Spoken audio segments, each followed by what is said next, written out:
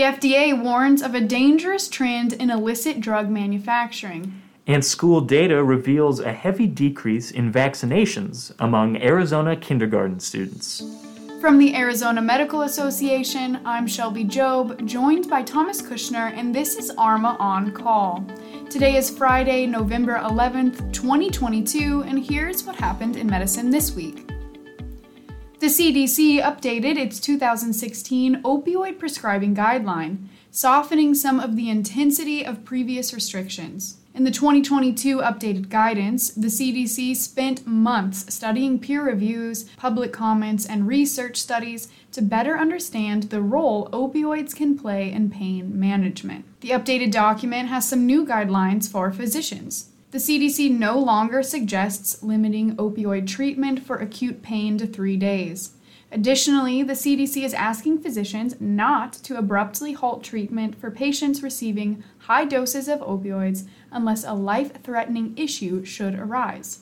The 2016 opioid guidelines appeared to successfully reduce inappropriate prescribing of opioids, a goal of the CDC at the time. However, the old methods were also viewed as a wall, not a bridge, to quality care, with pharmacies refusing to fill prescriptions as written. The updated guidance aims at reestablishing a healthy relationship between pharmacies and physicians to give those struggling with pain management better access to relief. To review the guidelines from the CDC and resources from all of today's stories, you can visit the link in the show's description below. And as the CDC sets new standards for physicians, the FDA alerted healthcare providers of a dangerous new trend in illicit drug manufacturing. Street fentanyl and other drugs have been popping up with amounts of xylazine in their formulas. Xylazine is an FDA-approved sedative and painkiller for animals, most commonly used with horses. The danger of xylazine inclusion in street drugs comes from its effects on humans.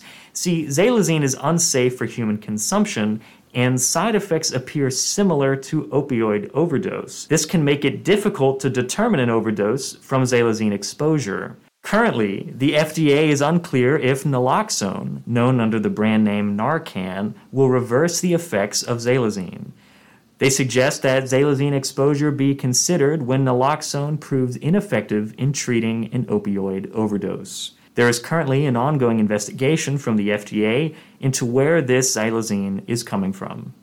Pharmacy giant Walgreens is acquiring urgent and primary care chain Summit Health CityMD, a deal worth almost $9 billion. While already controlling 53% of VillageMD, this acquisition puts Walgreens a step above its largest competitor, CVS, who recently purchased Signify Health. Pharmacy giants have slowly moved into positions to provide more comprehensive care.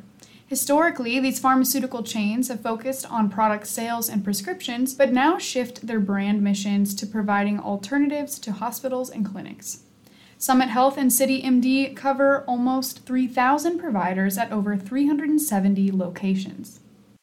The Arizona Center for Investigative Reporting is monitoring a heavy increase in parents opting their children out of school vaccinations for, quote, personal beliefs.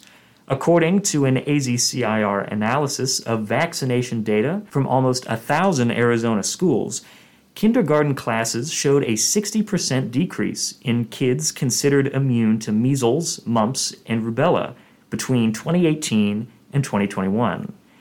Arizona had been showing a decline in vaccination rates even before the pandemic. Still, pandemic life has prevented children from receiving essential checkups on their vaccinations.